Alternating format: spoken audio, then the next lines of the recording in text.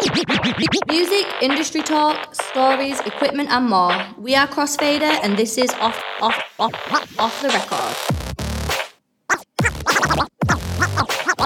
Off the record. Off the record. Welcome back to the podcast Off the Record with myself, Jamie Hartley, and we're actually recording this week live from Amsterdam. We're in a little meeting room as part of ADE, and we thought what better than to start pulling some guests into this podcast and finding out some more details about them and how they can help you level up in the industry or get some insight from some of these amazing guests. So if you're a new listener to the show, then we talk about all things DJ related, from the DJ industry, products, hardware, software, to then tips and tricks to getting your first gigs and much, much more. So without further ado, I just want to introduce our guest this week. It's none other than Mojax from the DJ City Camp. Hello. Oh my God. Applause. There we go. He hasn't said anything yet, but we're going in with the applause. Yeah. No, he deserves a big round of applause before we even get in, because you know what? This guy brings some of the most authentic and some of the most in-depth reviews to YouTube. If you've ever, searched for a new DJ product, you're more than likely to have seen Mojax going deep in on those reviews on YouTube. I personally love to watch the reviews and all the other content that goes up on the DJ City YouTube as well. So, I'm excited to get stuck in here and hear about your story and then how it ended up to where you are now and pass on some knowledge to those DJs that are listening as well. So, first of all, do you want to kind of introduce you and your backstory and tell us a bit about yourself? I'm Mojax. I'm originally from the south coast of the UK. I have been DJing for about 27 years, which is quite a long time. Yeah, I'm 28. Going on 29. So you win then. Right. I'll get my coat. That's my age. All right. So I was DJing. That's the thing now. I know a lot of DJs. I was DJing before they were born. Like that's a pretty common thing now. Yeah. But this is in the age when DJing was kind of cool on some levels. Like you had rave DJs and people like that and the hip hop scene a bit, but the average DJ in a club or a bar was not seen as a cool person. Like they were just one level above the glass collector. It was not a cool job to do, but I just loved the idea of playing music and sharing it with people. So my dad was head teacher of a junior school, primary age, and I did the school discos for his school. That was my first thing. And I had two separate stereo systems. Right.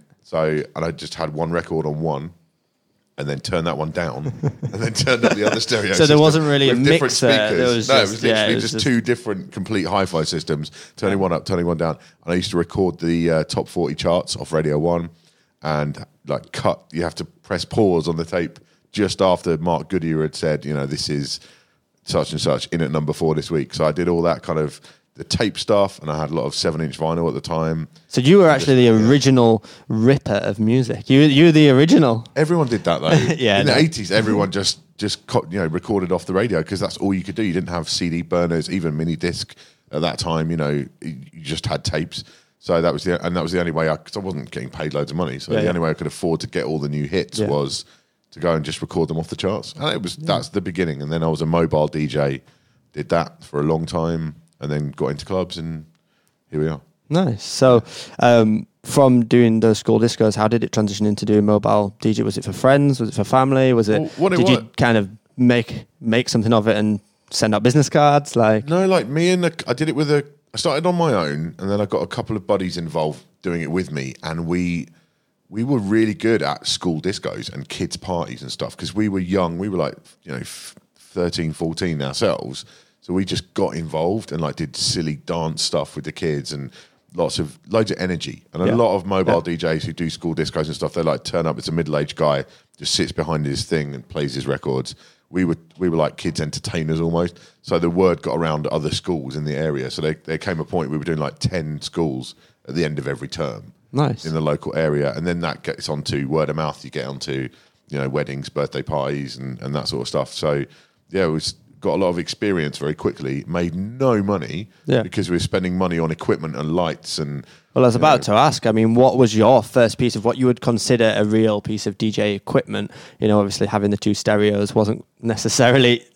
It was a Fowls Ranger, and it was a double deck console. So it was basically a big wooden box with that kind of that rough textured plastic coating, like you get it on old speakers and stuff like that. Yeah. It's that stuff. It was covered in that, had 2 turntables, but they were like shells of a turntable, like suspended in the middle, and it had faders up and down, had an amp built in, 200 watts.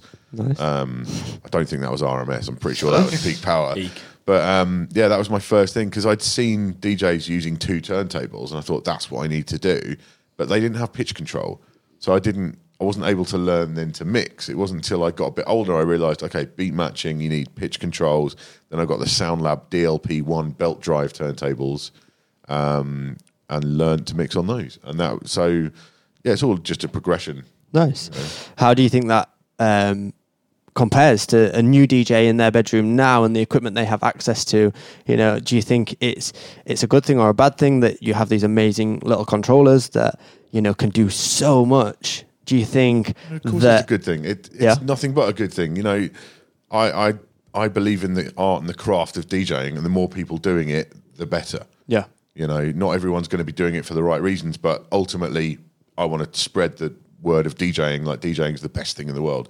Everyone should be a DJ. And then, absolutely. So having I worked in DJ equipment retail around about 2001, 2002 in mail order. And we used to sell Newmark DJ in a box kits, 2 belt drive turntables, a Blue Dog mixer, and came with like little powered speakers as well. And that was like 200 quid. So it's not far off, except then you had to go and buy records. And a record was £5, £6, £7. So I think the accessibility factor has never been higher, and I think that's a really good thing, And when it gets to that point where you've got streaming involved, and somebody can just subscribe to a service for like £5 a month, get all the music they want, and then that's enough to just play around at home. You've not made a massive investment. You can decide if DJing is something that lights your fire. It's one of the first things we always say when new products come through the studio, and especially these cheaper controllers that come through. We all just look at them and go, if we had this when we were starting out, this is amazing. I can learn all the basics, but then I can go and do so much more as well, even in this nice small price point.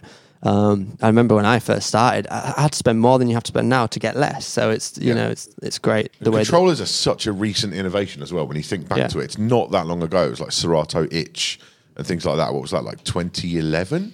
About that, yeah. That's what I started on. It's not long ago in the scheme of things, So and they've progressed so far. Like the original controllers were really limited, and now you've got things with like spinning jog wheels and all kinds. The whole thing has changed up massively. So whatever kind of DJ you want to be, there is a controller out there for you now. Like if you want to be a house person, like syncing stuff up and doing really long blends, there's a controller for you. If you want to scratch, there's a controller for you. So I think it's great.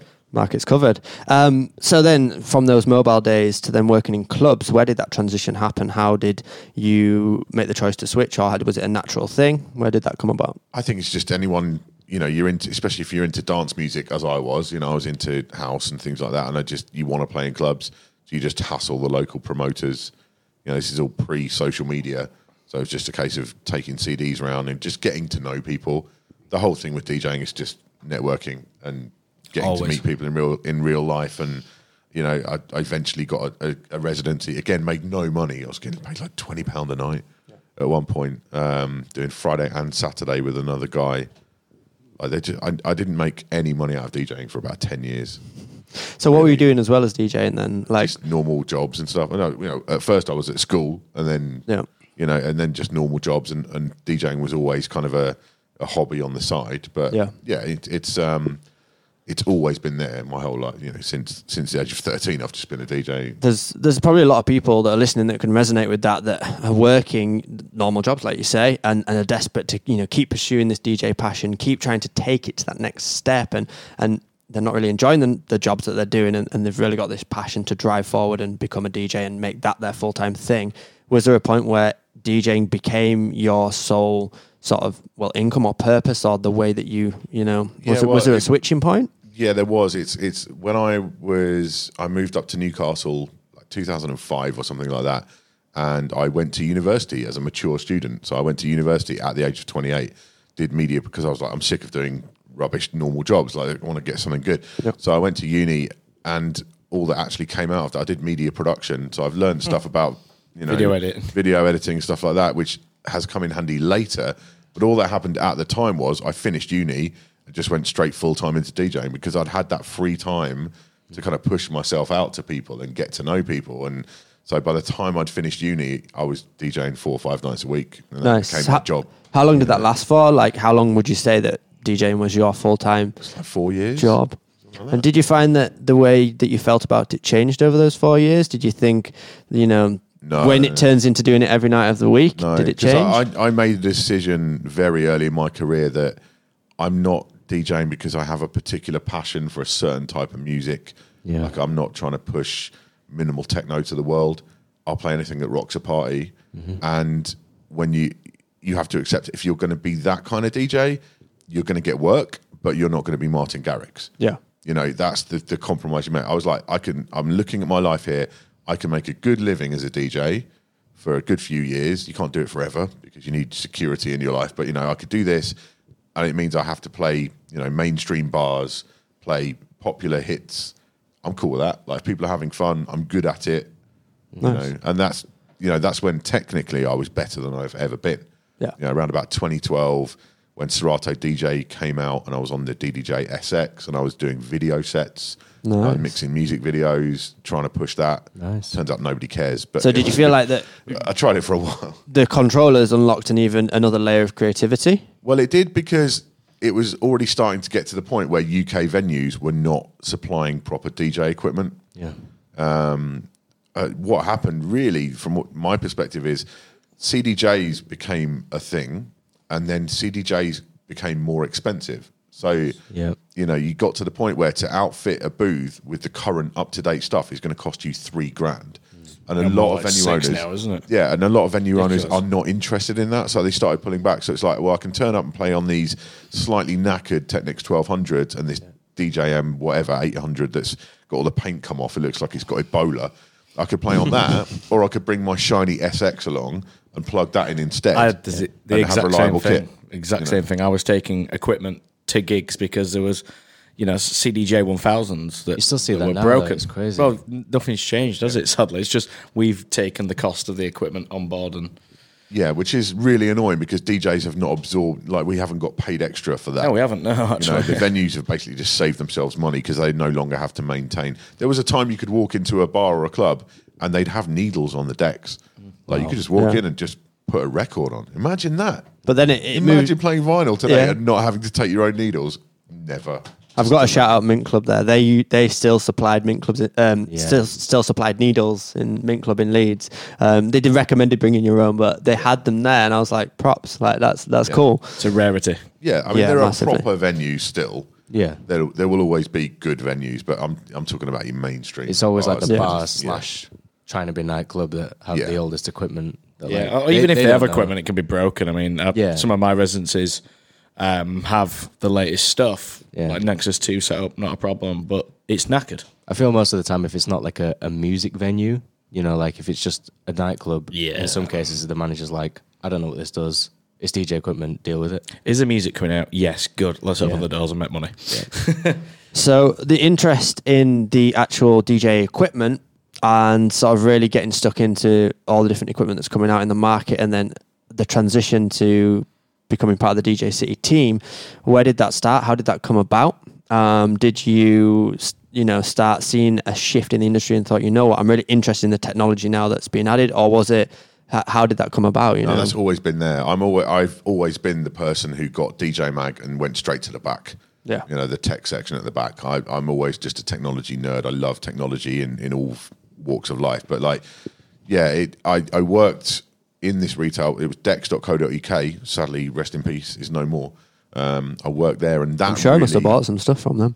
Everyone did in the UK at some point, and that just kind of got, because I was just talking about DJ gear all day for like 18 months that I worked there. All I did was talk about DJ gear, so that fueled the fire even more. And then when I decided, after doing this full-time DJing for a while, I was like, right, what can I do? I'm getting older. I need something a bit more reliable in my life.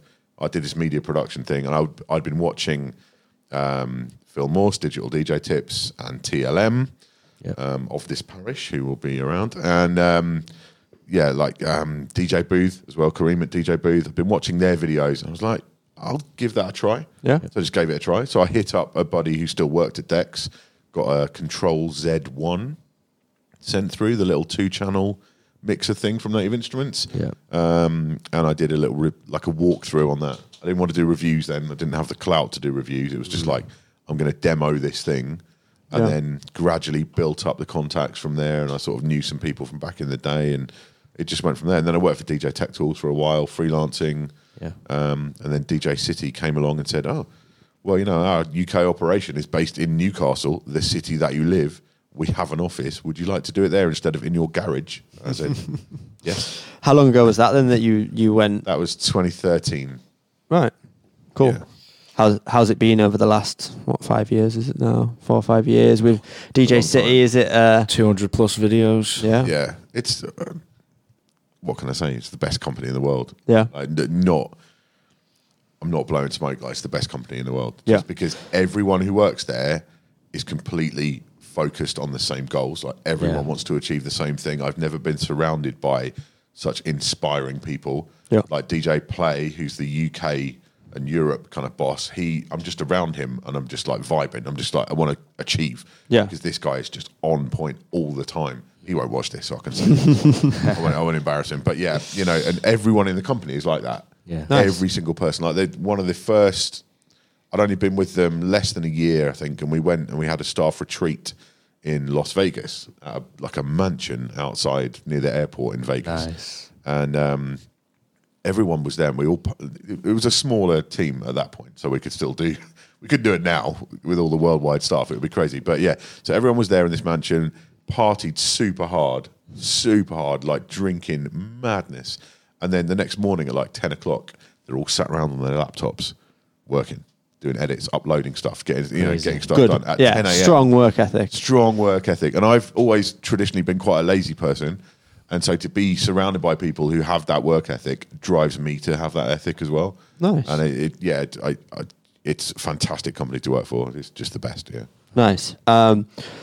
So just segmenting slightly here, a lot of the listeners that listen to this podcast obviously want to know about things like getting into the industry and how to, grow as a DJ and level up and get further in their career. But I just want to touch on social media. Obviously, we all use it. We're all very active on it. And we like to ask a lot of DJs that come through, and the future guests on the podcast are going to be asking similar questions like, what do you think about social media in the DJ industry nowadays? Is it a good tool for DJs to promote themselves? Is it a bit toxic? Where do you stand with it? And do you think, giving advice to those up and coming DJs, where should they be focusing? Well, I think in general, for our society as a whole, it's completely toxic and dangerous, and it might destroy us all. Yeah. But as a DJ, it's something you have to master and you have to use. Yeah. And because that's the reality, a commercial reality is you need to have a social media presence. Yeah. And it's not about putting stuff out there and like faking it. Like, you can spot people who are trying to do that fake it till you make it thing. You can spot it a mile off with like bought followers and, just posting stuff like, oh, thanks Nike and all this for their trainers they've just bought, this kind of stuff. Like you can spot that a mile off, but people understand authenticity and they dig it. So if your life is boring, you don't have to post 20 inspirational things a day. Just post something that's important to you, and other people who share that interest and that feeling will connect with you. Yeah, but 100%. It's a really important networking tool. Like, I've met you once at a gig. Yeah, you two I've never met before. But we know each other through social media. So even YouTube is social media in itself. So it's just really important. You've got to find the platform that works for you, though. Like, Twitter is a cesspool, but some people really like Twitter. It just works for them. Yeah. Some people prefer Facebook. For me, it's Instagram. That's the one where I feel most at home, because there's never like arguments on Instagram. It's just nice photos and stuff. So I like that. It's not too intense as Instagram. You can keep scrolling very easily. So yeah, but look at DJs who are doing well in the field you want to be in, and don't copy them, but take inspiration from them. Like, if you're into the kind of open format, traveling the world, not being tied to one genre, Latin Prince from DJ City, he's a New York guy. he is the master of social media. Like he just runs it all the time. And so just follow people that you respect and try and just take inspiration from what they do, because every scene is different. Like the house scene, like there's this guy Elliot Adamson from Newcastle, Patrick Topping and stuff. He's just so out there and honest and funny, just naturally funny. He's not trying. He's just out there being himself and having a laugh on social media, and that really appeals to people. He's got a mad following. So just you've got to look around you and don't try and force something that isn't working for you. Nice. Right, let's segment this.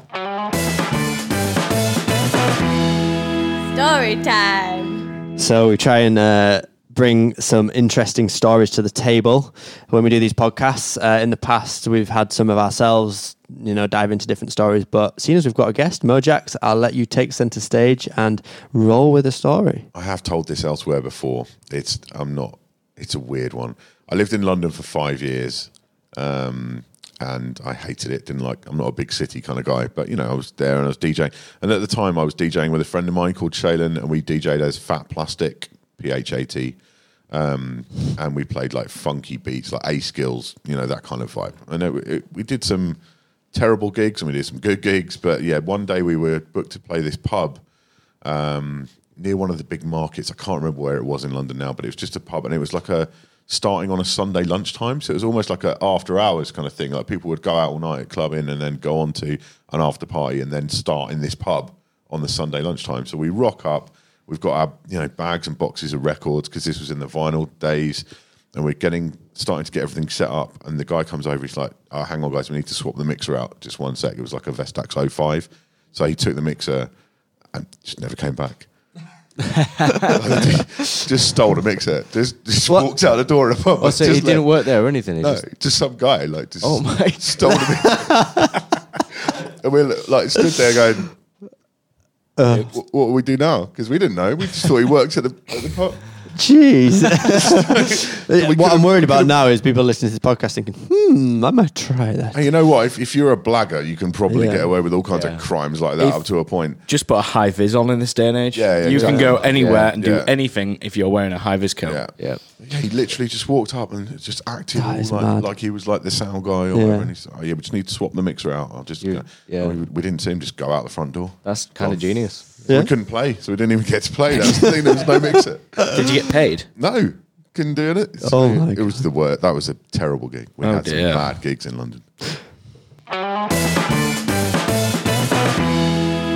Okay, so let's dive back into the podcast. Now, obviously, you review a lot of DJ products on the DJ City YouTube channel.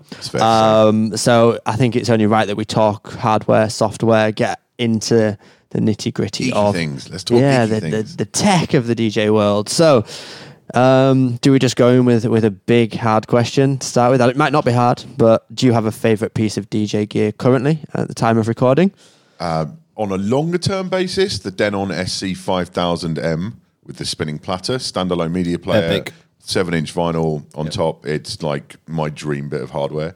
So I love those on a long term basis. The thing that's floating my boat right now is the DDJ XP2 from Pioneer DJ, which is the XP1. They just put the different printing on it basically and made it compatible with Serato. It's just really nice. Like I've been testing Phase a lot this year, the new wireless Phase system for DVS, and so I've been using a laptop and turntables pretty much all year long, doing that testing. And I've had the DDJ SP1, the original one from Pioneer, with the blue pads. So I've been using that all the time, but that is very dated. It doesn't have color pads on it, doesn't have the latest features. And so the XP2 has come along, and I said in my video I did about it, I'm like, I might not review this because it is just the same hardware, but I will test it. And I've been testing it and I've been loving it. Like Silent Q is awesome. All the pads, bright colors. Yeah, it's a really nice bit of hardware. Nice, yeah. That was the one product as well. When I was full-time working DJ, I used an SP1 as well. And I loved it. It was my go-to because it made every setup, no matter where what club you were in, you had your comfort zone within the SP1.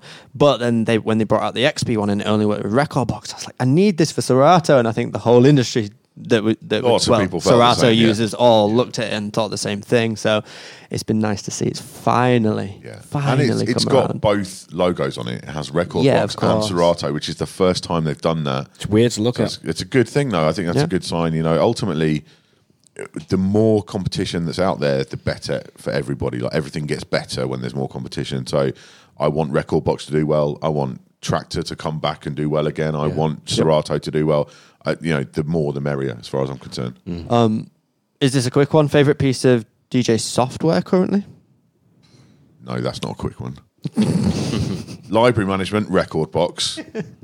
Sync, like playing techno and stuff, Traktor. DVS, still Serato DJ Pro. Yeah, whatever. That's such a political answer, is that? Yeah. I'll mention all three. They've all got their strengths. They've all got their strengths. True. I do love Traktor. Like, I got really into Traktor when I saw Craze and A-Track were using it a few years back, and they were doing the sync thing. And the sync on Traktor with DVS works better than anything else. Like, no other platform comes close. Yeah. But then I got into CDJs, Record Box, the library management is next level. Yeah. Just unbelievable. It's better than iTunes. It's better than anything out there. But when it comes to DVS field, Serato is still the best feel. Yeah. So everything's got their strengths. I use all three as much as, I don't really have a problem with going between them because they're all very good. So how do you think then the future of the industry with things like mobile applications, iPad applications and the iOS and, obviously there's a new generation growing up just, they've got iPads at home, they don't have laptops. How do you think that's going to affect the DJ industry moving forward? Do you think it's a contender that we need to, be aware of and ready for? Well, I've heard about this thing called BeatSource that's coming out, which is going to be a specially curated streaming service for DJs. I'm hearing that's going to be pretty good. Disclosure, I work for BeatSource. But no, like streaming is the future. I've done some gigs now where I had good Wi-Fi, and so as a proof of concept, I just didn't play from my library at all. I just played off Tidal in Serato the whole night. And if you've got good connection, it's completely possible. Yep. No issues whatsoever. There is an issue with curation is the problem with streaming services because you've got everything in there. Yep. You need to get, when you're DJing, you need the right version when you need it. You don't need 42 different versions that you don't want to play. Cover bands and whatnot. Yeah. So, that element is missing. But as far as the technology goes, it is only going to be so long before a DJ walks into a venue. It logs in and whether on the it's screen. a CDJ or a Denon player, whatever it is, they'll just rock up, put in their password, and then play.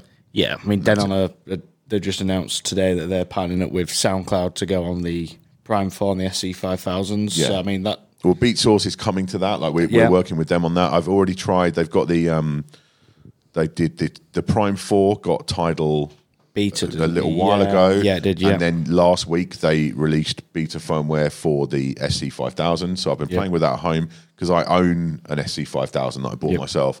That's my like home media player.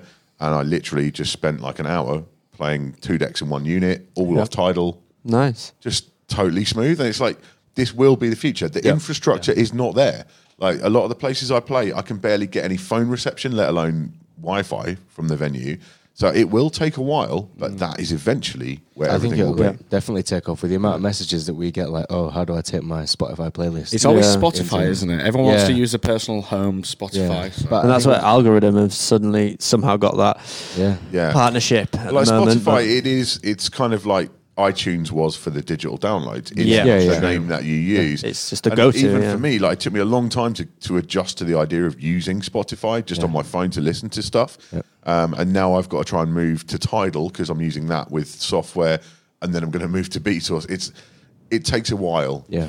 Things get entrenched, and kids growing up now, they know music comes from either an iPad with Spotify on it, or it comes from Echo. Yeah. They're asking their Echo to play them something. They don't even have to type it in. No. It's just ridiculous. No. So, there's no way that streaming is not the future. And as much as I love physical media, like I played a hip-hop set with 7-inch vinyl last night. I love physical media. I've got an attachment to it. The kids growing up today have no attachment to it. They won't care. And rightly so, because why would they? Yeah. Is a way forward. Do you want to tell us a bit more about BeatSource? Is there anything else you can divulge about it, or just for the listener, like tell them what it is and how it compares to other streaming services, or what the aim is anyway? Basically, it's us and Beatport working together, and it is all about curation. Like the whole idea is like DJ City. The reason we are successful as a music pool is because we have the best edits curated. Like if something's in our top 20, it's fire in the club. Yeah. And so it's finding a way to translate that into ultimately a streaming service with millions of tracks on it, which is a challenging thing to do. But that's why it is a long-term project. We've got the store is in beta now. You can go and sign up and just try it out. That's effectively like Beatport, but for open format. So if you're looking for hip hop and things like that, funk and whatever else, you can go and get that on the Beat Source store. Nice. But that's like just the first stage. Like the streaming service is the ultimate goal. Yeah. So it's basically a service made by DJs for DJs, and that's what we've not had before in the industry at all. Like Beatport Link is out now, and that's a very specific market. Electronic dance music. I won't use the term EDM because I'm British. We don't do that. But yeah, that market is kind of locked down already. They've been doing that for millions of years. They know what they're doing. So we're just trying to bring some of that flavour to the open format side of things where people are playing lots of genres. Well, I'm excited to see the future of BeatSauce and see how it unfolds. And yeah, anyone listening, go check out the BeatSauce beta now. And even if you're listening in the future, it might be a fully fledged service to go check out. So yeah, thanks for that. Tune of the week. Okay, so every week again, we want to get some of the latest tunes from everyone. Everyone's just pulling up my runs to the phone. Yeah. What have we been listening to? Check the top 10. Yeah, just talking about the whole Spotify thing. I don't need to know. I don't need to look at my phone to know that Chris Lorenzo, Mike Skinner from the Streets, Take Me As I Am. Yep. What a banger. Yeah, big Is that the drum and bass track? Yeah, it's so good. Drum and bass people hate that track. I'm not surprised. Like, I love Chris Lorenzo, right? He's amazing. I think that track is really good as well. Yeah. But drum and bass people, they hate that record. Yeah, I've never seen slated. It's just because everyone's like, "Oh my god, it's the most basic jump up tune." Like sometimes basic jump up. It's what sometimes you want. basic is great. There's a reason DJ Hazard tunes are so popular. It's exactly. Like you just want to rave sometimes. What was the term? I played a load of like really bait drum and bass tracks back to back, and someone on a Crossfader video, the iPad one.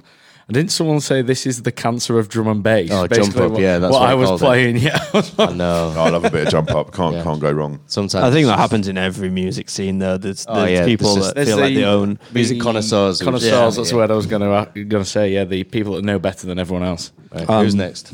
Yep. I'll go for it then. So, Boys Noise, Francis and the Lights. Why not? Yep. I've been listening to quite a lot. Great tune. Phantoms. What's the track called? Say It, and it's the A-Track remix. Nice. Can't beat an A-Track remix. Heads Will Roll. Has never left my crates. His remix of the Still always play it. Never tire of that track. Yeah, I always find A-Track and Don Diablo. I don't even need to hear them to know that they're moving fine. They're going to go off. The thing with A-Track as well was all the Duck Sauce stuff. Him and Harman. Yes. It's like Barbara Streisand. Unbelievable stuff. So that's my tune this week. Great tune. Have we all done tune of the week? Not me. Not Danny. Oh, Danny. So mine is a tune called Me You by a girl called Tisha. I think it's just a girl, but it's spelled Tsha. It's a bit like, if you like Fortet, Bonobo, things like that. Crazy. I might have to check that out after this. It's great. Okay, sweet. All right, so we've got about 5 minutes left of the podcast. I've got 2 questions that are related, but for different people in the industry at the moment that we're going to ask all of our guests that come on. So what is your one piece of advice for a beginner DJ?